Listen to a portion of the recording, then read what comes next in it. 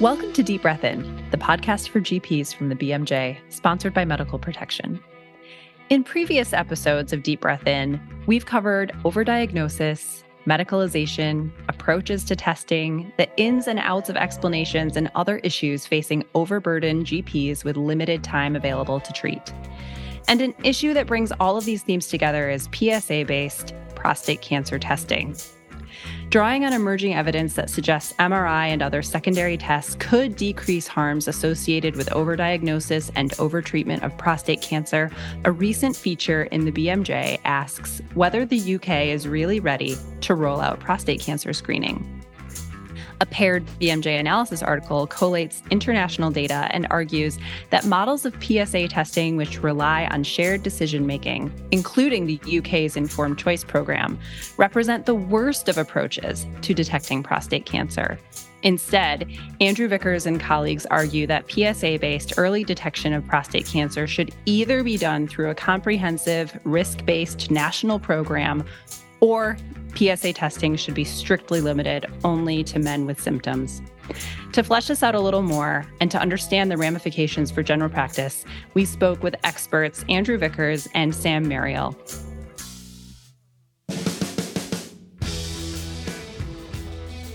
I'm Jenny Rasanathan, family medicine doctor and clinical editor for the BMJ, here as always with Tom and Navjoit.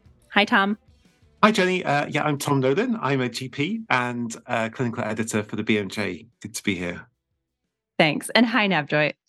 Hi, everyone. I'm Navjoit Lada. I'm a clinical editor at the BMJ and a locum GP in London. Well, thanks so much. I'm really interested in our conversation today and understanding your perspectives on prostate cancer screening in the UK and to listen to Andrew and Sam. Tom, is this something that comes up often for you in practice? Do you find yourself having lengthy conversations about PSA testing? Well, yeah, I should have said I'm currently working in deepest Surrey with was a high population load of men in their 60s and above. So a lot of people come in asking about PSA testing. Jenny, you look horrified. Yeah, so this is everyday stuff really is can I have my PSA? Often as a sort of add-on to something else in a consultation, which makes it even harder to have a proper discussion about it. Absolutely. And how about you, Navjoit?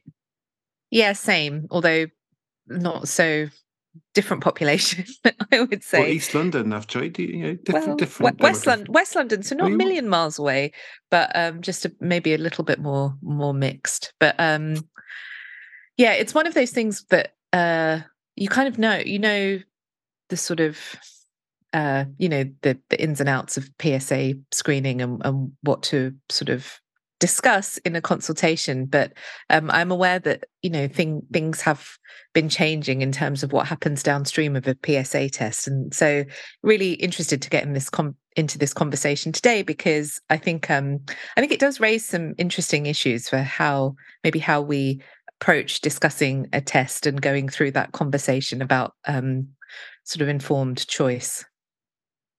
Absolutely, and I'm curious. For both of you, in which ways has the recent advocacy and kind of promotion of PSA testing in the UK impacted your practice? Do you find more people coming in asking about this, or is this still a conversation you largely have to initiate? I suppose we had, it wasn't that long ago, a quite well-known TV presenter died of prostate cancer. It was a big news story, and it like we see with other things, you get.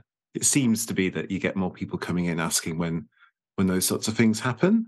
But I think the most common one for me is, my friend, has just been diagnosed with prostate cancer, and I thought I better get checked. It's always hard to know, isn't it, when you're seeing just your patients, whether the peaks and troughs are related to like other factors or just chance, I think, as well.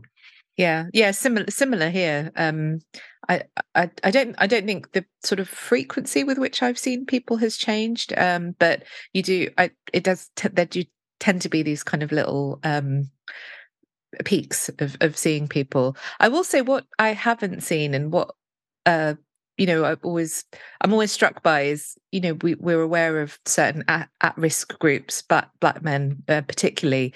And I have to say, I don't often have consultations, and I work in areas where, there is black men are part of the population, the practice population. And so I'm always kind of quite struck by that, actually who's coming in to request those tests.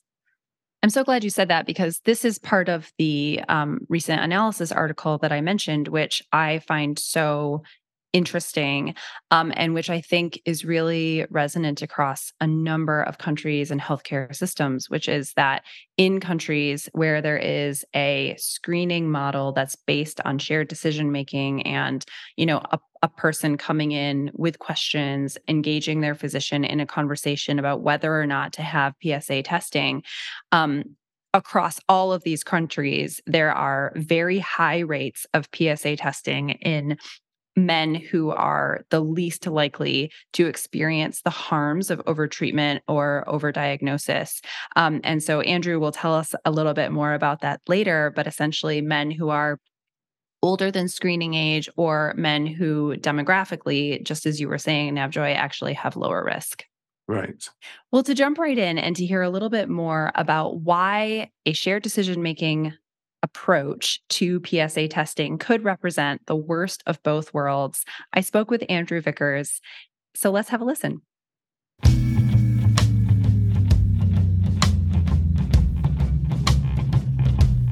So my name is Andrew Vickers, and I'm on faculty in the Department of Epidemiology and Biostatistics at Memorial Sloan Kettering Cancer Center. My main area of interest is in prostate cancer, which is the topic of our podcast today. Fantastic. Thanks. So tell me a little bit about your motivation for writing the analysis paper, which we've mentioned already, and which is doing, really well in terms of getting readership and interest. So I have two big interests. One is prostate cancer and one is decision-making. So I do a lot of work on prostate cancer screening, and I've written papers on how you screen, and I've been involved in the development of a secondary biomarker for prostate cancer. So that's all on one side.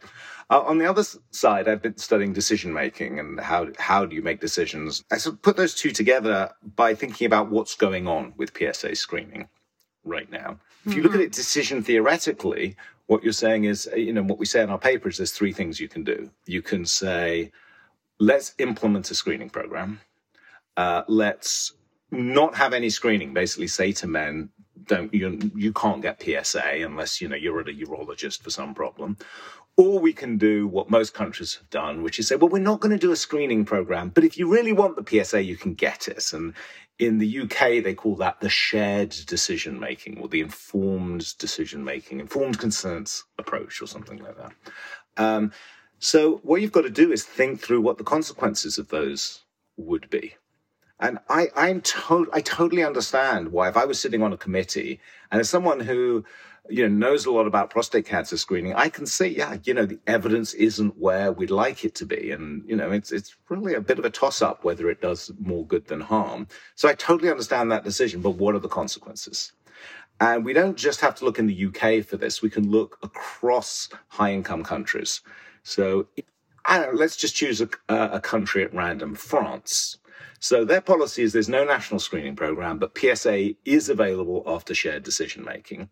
What are the consequences is very, very high rates of PSA testing in all the wrong men. So the highest rate of testing in France, PSA testing, is men over 70. At least half of men over 70 have had a test, and about 1 in 5 men aged over 70 have more than 3 tests over 3 years. In Germany, 75% of men over the age of 55 have been tested. And, if you take nationally, if you count every PSA test done, about half of them are in men aged 70 and over. And I could go on, and I could tell you what the UK figures were and so on and so forth. But, the key thing is that PSA testing does not work in men 70 and over. The randomized trials are very clear about that. It's not, and when I say does not work, very specifically, the hazard ratio does not include clinically significant benefit. And we also know that these are the men most likely to be harmed. because the harms of PSA screening is overdiagnosis and overtreatment. And the older you are, the more likely it is that you will die of something else before you die of your prostate cancer.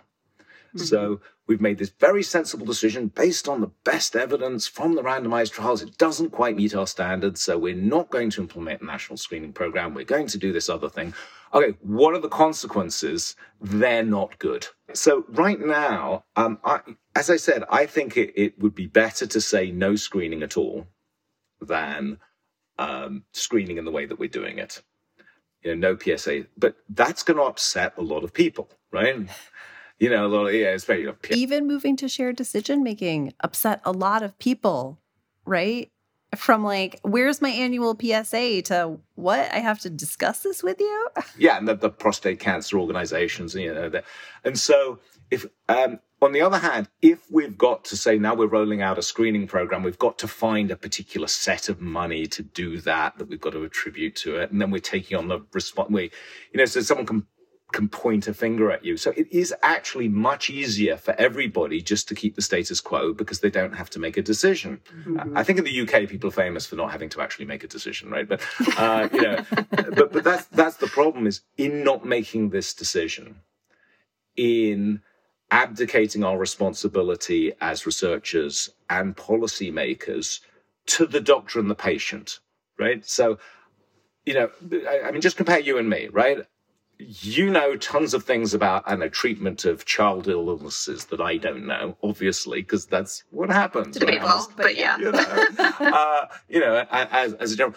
But your knowledge of prostate cancer screening is minuscule compared to mine, because that's what I study as a researcher. And, compare that to the average guy, my knowledge is way better. But I'm saying, no. It's not up to me to make the decision. It's for you to do it, right? I mean, to me, that's an abdication of responsibility. And I think that we've got to stop abdicating responsibility, and we've got to own up to the consequences of doing that. And the consequences of doing that is a lot of PSA testing, a lot of overdiagnosis, a lot of overtreatment, and very questionable benefit. I did also want to, maybe in our last few minutes here, circle or back around to this point about, how, shared decision-making itself as a process is flawed. And I totally take your point about you need to look at the impact of that kind of policy choice. But I wonder if you kind of, in thinking through this and decision theory, if you had any thoughts about, why does shared decision-making get it so wrong?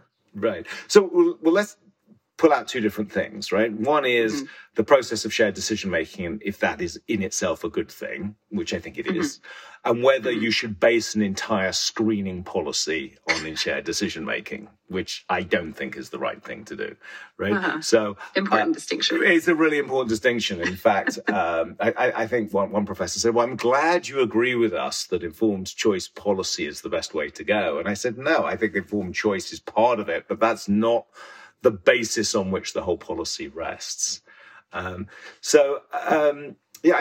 there's a couple of things there. I think one of the interesting points we tried to make in our paper is that PSA screening isn't one thing. It's not, should you take 325 milligrams of aspirin, right? Because there's 325 milligrams of aspirin is 325 milligrams of aspirin, but you can do screening in all sorts of different ways. And one of the things that was talked about, and not specifically in the paper, would be, what if we had shared decision-making about alcohol use?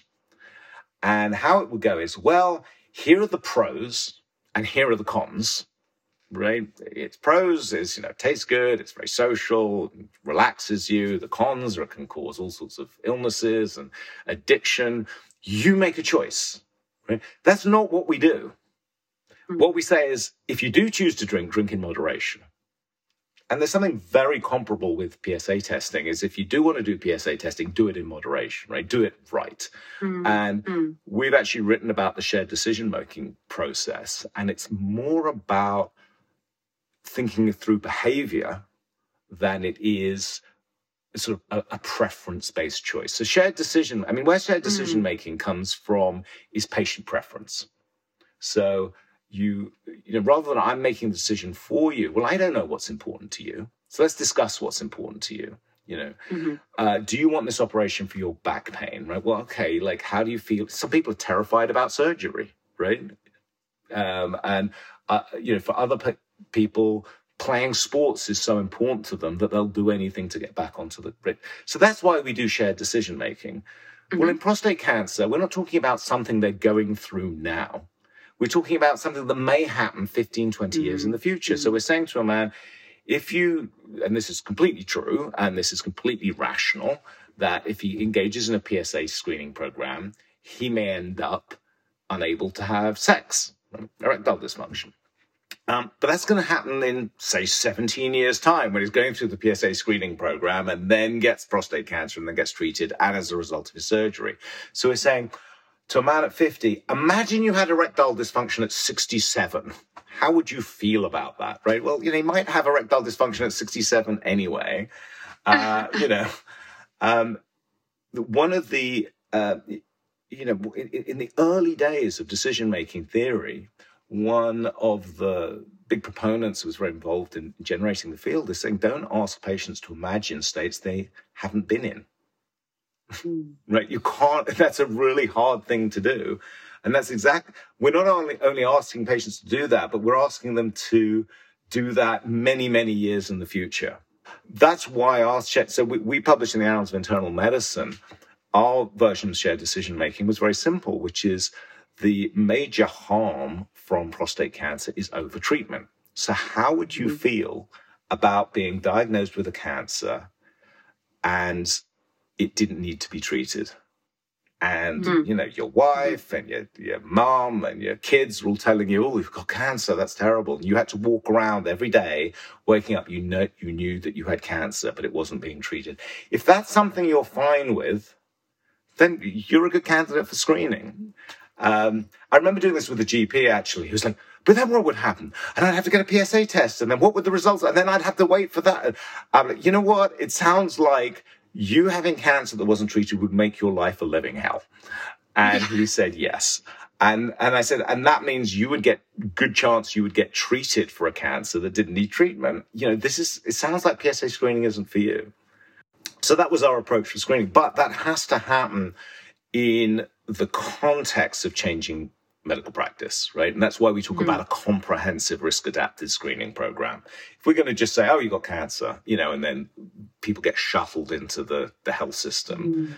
Germany is a really good example of this, is, despite all the education and guidelines, a lot of men with low-risk cancer in Germany are still getting radical prostatectomies.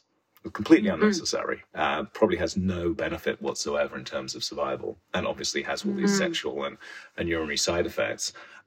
So instead of that, the treatment has to be part of the screening program. In other words, you've been diagnosed with cancer, so you're going to get treated as in part, and whatever the screening program is going to organize that. Because it's low-risk cancer, we're not going to treat you. Or because it's intermediate risk, you're going to have a discussion about what's going to happen. Or because it's high risk, we're going to refer you to this particular place. So if you as I keep saying, you've either got to do it not at all or do it properly. And doing it properly is not just giving the PSA test, it's organizing what happens after that in terms of diagnostic workup, and if cancer is found, how to treat it.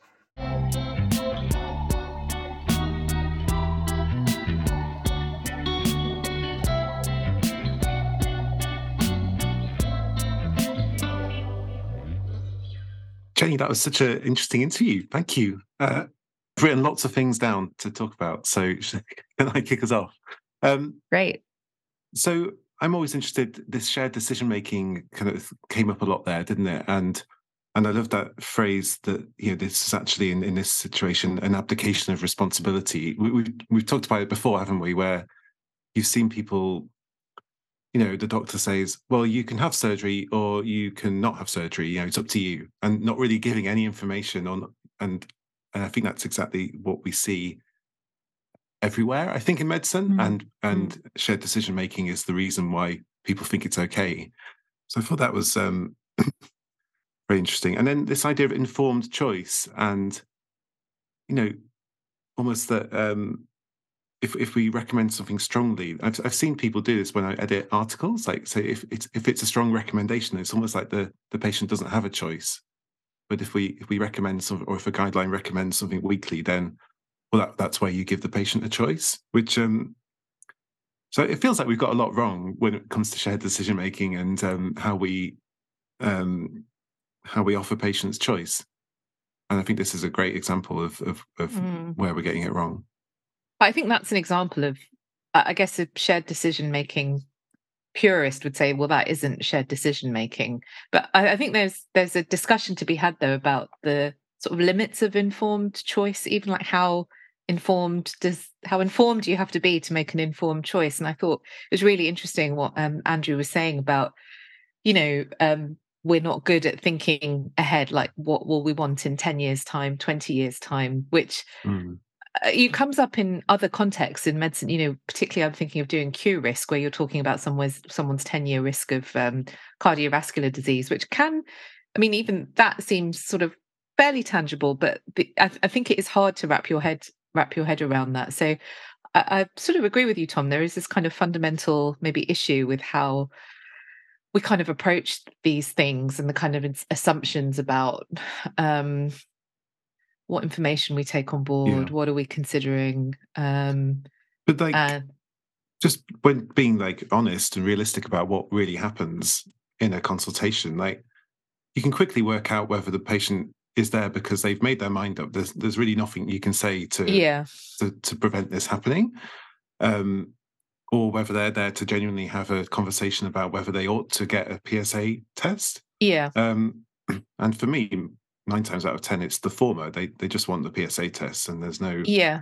Do you think then in those situations, do you still go through, the conversations about, the accuracy of PSA, what happens downstream?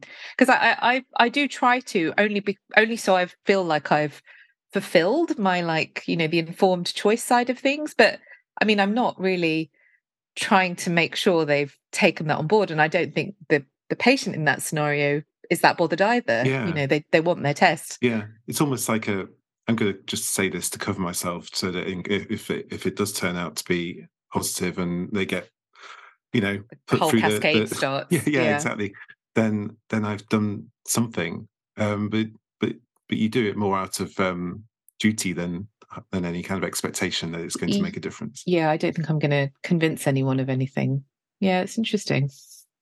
I think there's the societal kind of factors, that the prostate cancer PSA testing is something that's kind of everywhere for men of a certain age, and it's all on one side. You should get a test. You don't want to end up like this person, and I guess ultimately you don't want to die of prostate cancer, do you? So get a PSA test. Yeah. Well, it's that classic thing that we see time and time again when we're talking about overdiagnosis, overtreatment, is that it's very easy to convey a sort of success story from an early diagnosis of cancer. It's much harder to sort of talk about the anxiety, the side effects, everything else that comes from treating something that would never have been a problem at all. It's a much more kind of abstract concept. And we're so geared towards the kind of, you're talking about the sort of societal expectations. Everything is about, prevention is better than cure and earlier is better than later. And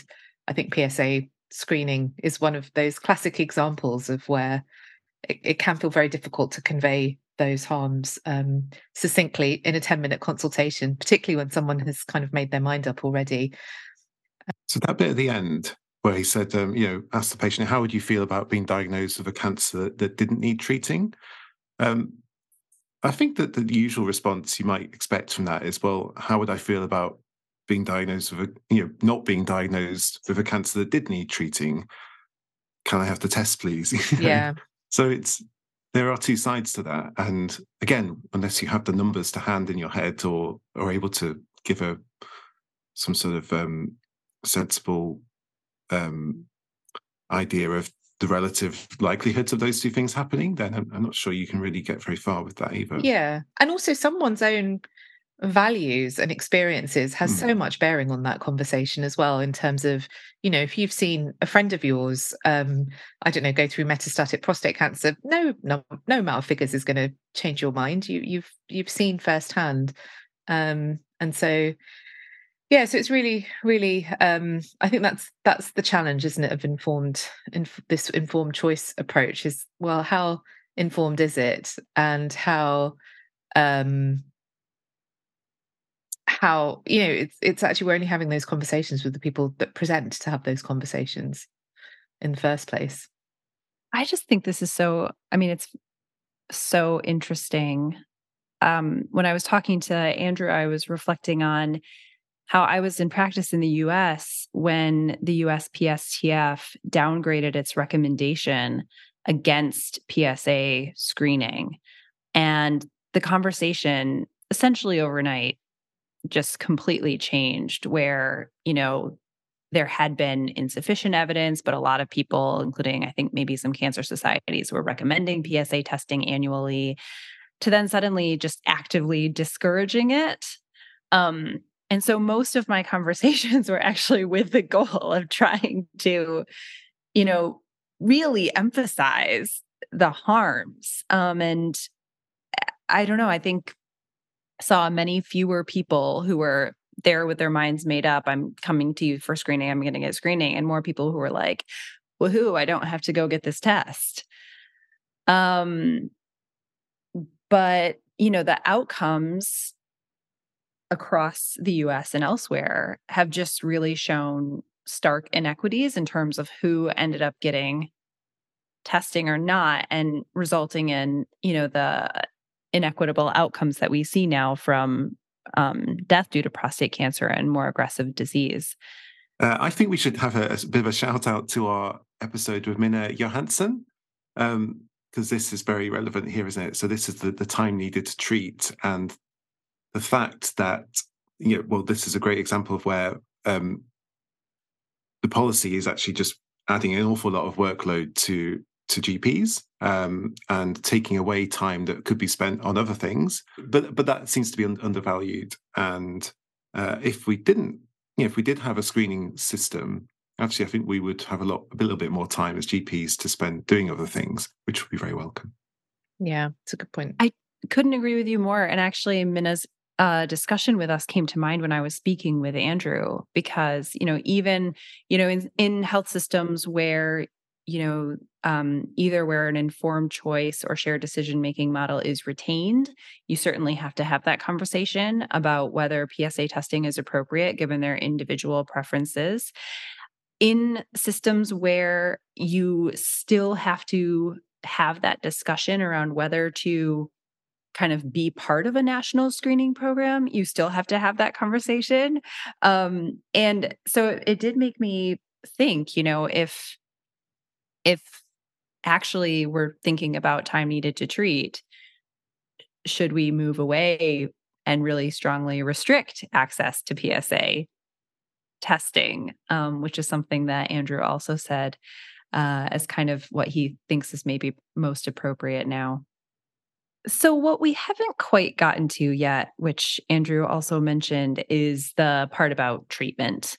And treatment, according to Andrew and his colleagues, is something that has to be integrated into a comprehensive program if you're going to do a national PSA-based early detection program. So Elizabeth Mahace spoke with Sam Merriel when we were covering this issue.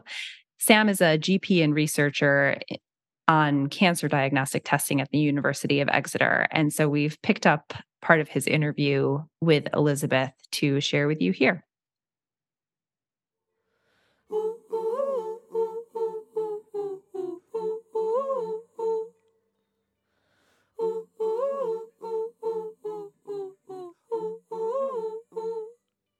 I think they're very right in saying that the diagnostic testing for prostate cancer has clearly changed since the big PSA-based screening trials in Europe and America. So, that relied on trust biopsy as the diagnostic test, which has a lot of limitations and led to misdiagnosis and overdiagnosis and risks for men. Now that we use pre-biopsy MRI for all men referred with suspected prostate cancer, whether that's from a PSA screening test or worrying symptoms or examination findings, whatever the reason, they all get the diagnostic test, which reduces the chances of overdiagnosis because it's more sensitive for the clinically significant cancers. And it also provides information for targeted biopsy for the urologist and radiologist that do the diagnostic testing to confirm diagnosis. So that has clearly changed. And so that reduces risks for men, which is a big problem with PSA-based screening, is the follow-on testing. So that has improved, and that's become the standard care in the NHS. The other thing in the UK that they do make a point about is that in this country, there's low rates of over-treatment. So the majority of men who are diagnosed with low-grade cancers, which would be considered over-diagnosis, the rates of aggressive treatment, surgery and radiotherapy and things for those men is lower than a lot of other countries. And it's something that urology departments get audited on and do focus on, is trying to work with men to encourage them to take up active surveillance to sort of monitor their low-grade tumours, which are unlikely to progress. So there's a few factors in the UK that mean that the risks and harms, the risks and benefits of PSA screening has probably changed. I think what's still unclear is by how much and how much you can associate that with screening, all men. So, the data that they've relied upon for PCUK is trial-based data, and the real-world data is from men who've been referred with suspected prostate cancer. So, a screening program is applied to a whole population, and whereas the men that are the data that they've relied on is higher risk men because they've already been referred. So it's not quite as representative of a screening program. And, in screening programs, there's so many other things to take into account. There's equity of access for the whole population. There's capacity in the system for doing all these MRI scans and additional sort of investigations that would be needed if this was rolled out nationally. So that, because MRIs come on relatively recently, in the UK, we don't have that screening evidence yet. There is some published evidence from the Swedish group about they've incorporated pre-biopsy MRI into their arm of the European screening trial, and they've published some early data, which is only sort of a few years follow-up. So I think that question remains unanswered. The assumption from a lot of people is that because the diagnostic testing is getting better and the risks of overdiagnosis and unnecessary biopsies is lower, that the balance has changed. But I think it's a bit unclear as to how much that's changed at this point, until we get more real-world evidence to know. And when were the kind of changes in the UK with this, the way that we kind of diagnose prostate cancer? When have those changes come into effect? How recent are they? So NICE guidance changed in 2019, and that's NICE guidance 131, so that's specifically for prostate cancer diagnosis. And from then, the recommendation is that all men referred with suspected prostate cancer, for whatever reason, should have or be offered an MRI before biopsy. And that was based on the PROMISE trial the results of the PROMISE trial published in 2017. Right. And that was a UK-wide trial comparing MRI before biopsy to standard biopsy techniques, and showed quite well that it was better at picking up the significant cancers. You could avoid biopsy relatively safely in a proportion of men. And there's been other European trials that have confirmed those results. So it is only the recent years. The rollout of MRI is still happening. So it's not, as my understanding is, it's not happening everywhere. It's becoming the standard of care, and Cancer Alliances are trying to roll it out. And PCUK have been doing freedom of information requests to trust to figure out how widely available prostate MRI is. And it will ultimately be, it is the standard of care now, and it should be available to all men, in the near future. Yeah. And as you say, this is obviously quite recent, and Prostate Cancer UK are trying to see if, that guidance is being followed up everywhere. So how long, from like a research perspective, how long has to pass before then you can see what effect that has? Is that something you can talk to? Yeah, well, so I mean, providing good quality research evidence that a screening program incorporating MRI works for men on a population level takes 10, 20 years. So alongside the recent evidence PCUK published, they're also looking to try and fund a big UK-wide screening trial to look at this model and other, innovations in prostate cancer testing. But that evidence is going to take time to build, and certainly the NSC would want to see higher level evidence of benefit that could be applied across the population, because this is a big thing to commission. It's needed because we still have lots of men being diagnosed at late stage, and symptoms often don't present till late. But yeah, in terms of generating that evidence, it's going to take a long time.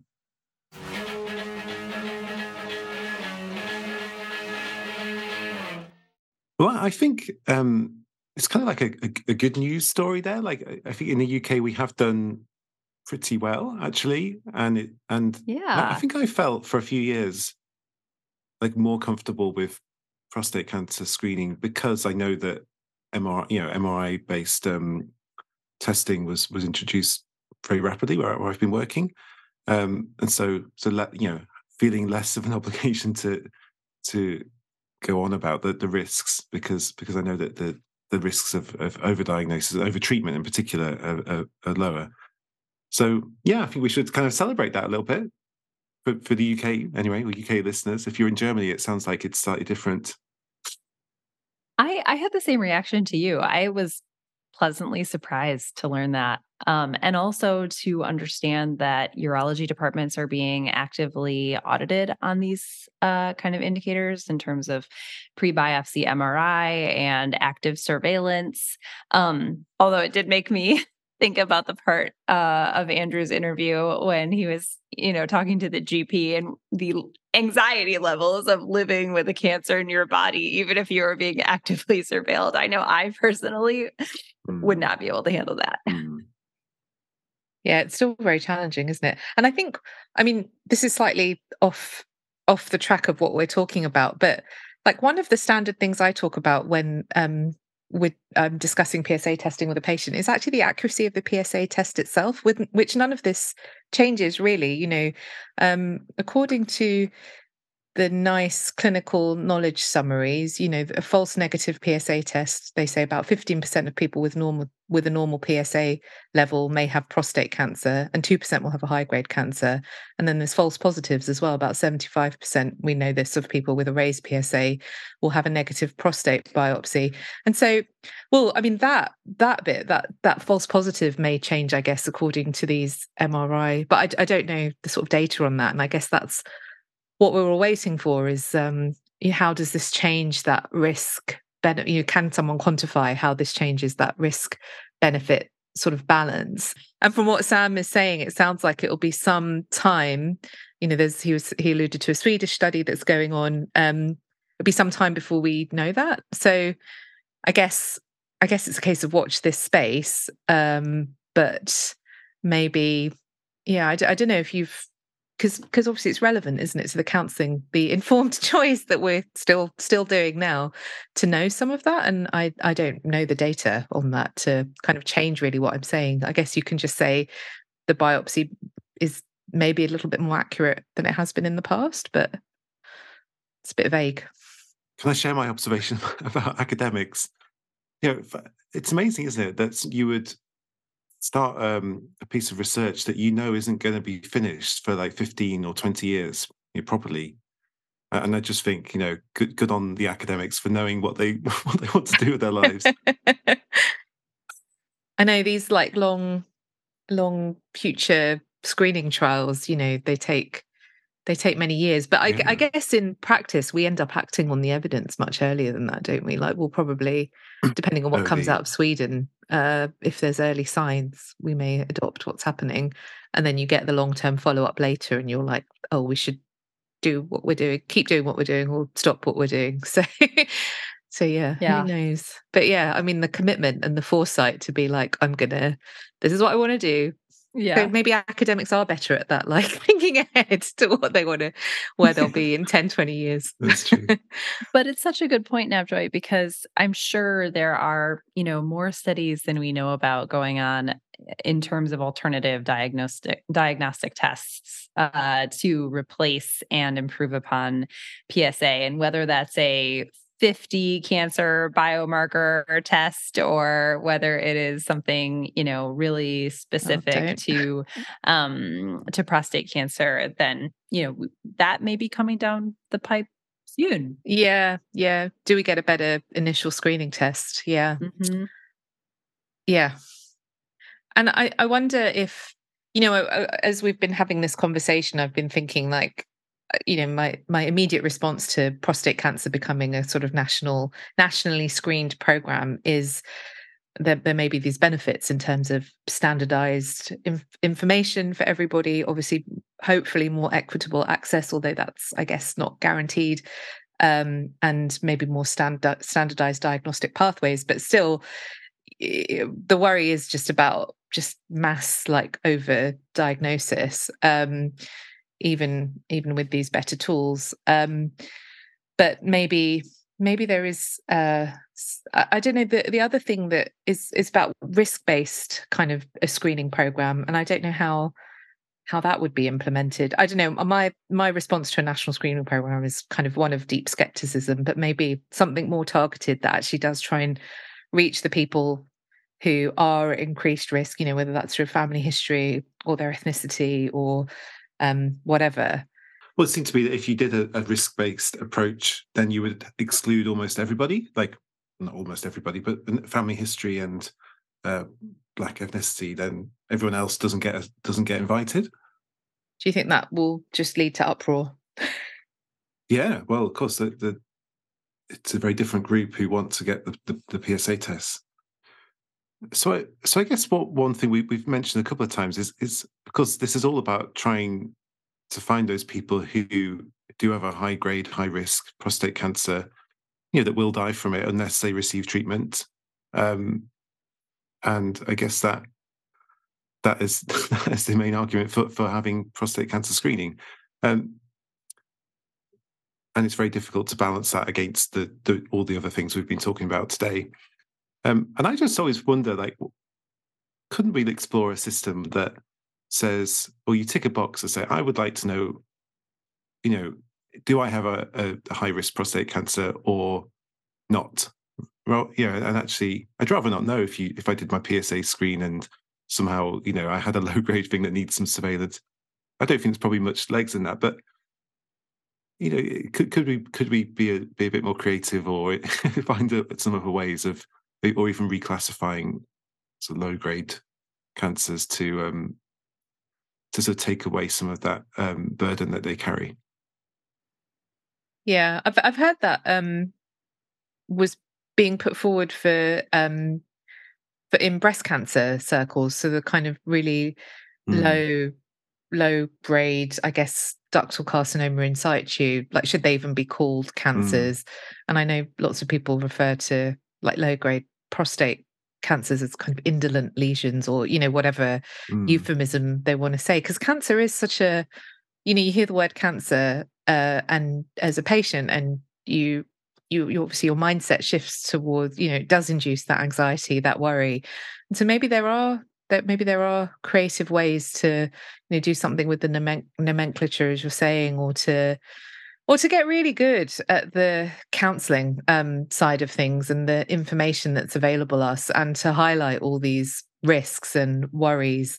Because as you say, at the end of the day, there are these people out there who there would be value in finding, the ones who are at risk or have these high grade cancers. And I think that's obviously at the back of everyone's, it's the back of a patient's mind when they come in, but it's at the back of our minds when when I'm giving my spiel, trying to talk about all the downsides of PSA testing, actually, are you the one person who would benefit from this? So I agree with you, Tom, how that's, I guess, the name of this whole game, isn't it? How can we get better at doing this?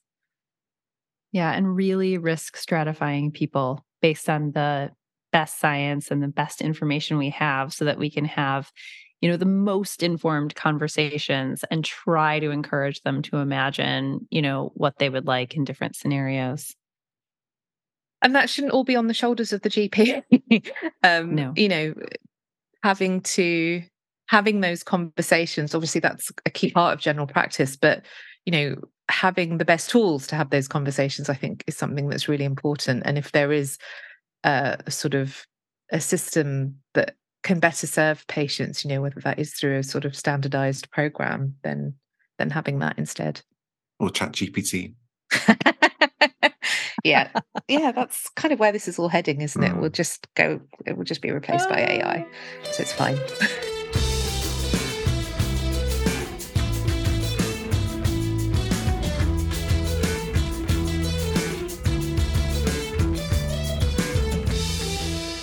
Well, I think that's where we'll leave it for today. Thanks so much to Andrew and Sam for joining us for interviews. And thanks, as always, to Tom and Navjoy. Thanks, Tom. Thank you. And thanks, Navjoy. Thank you. See you next time. That's all from us for this week. See you next time. Bye for now.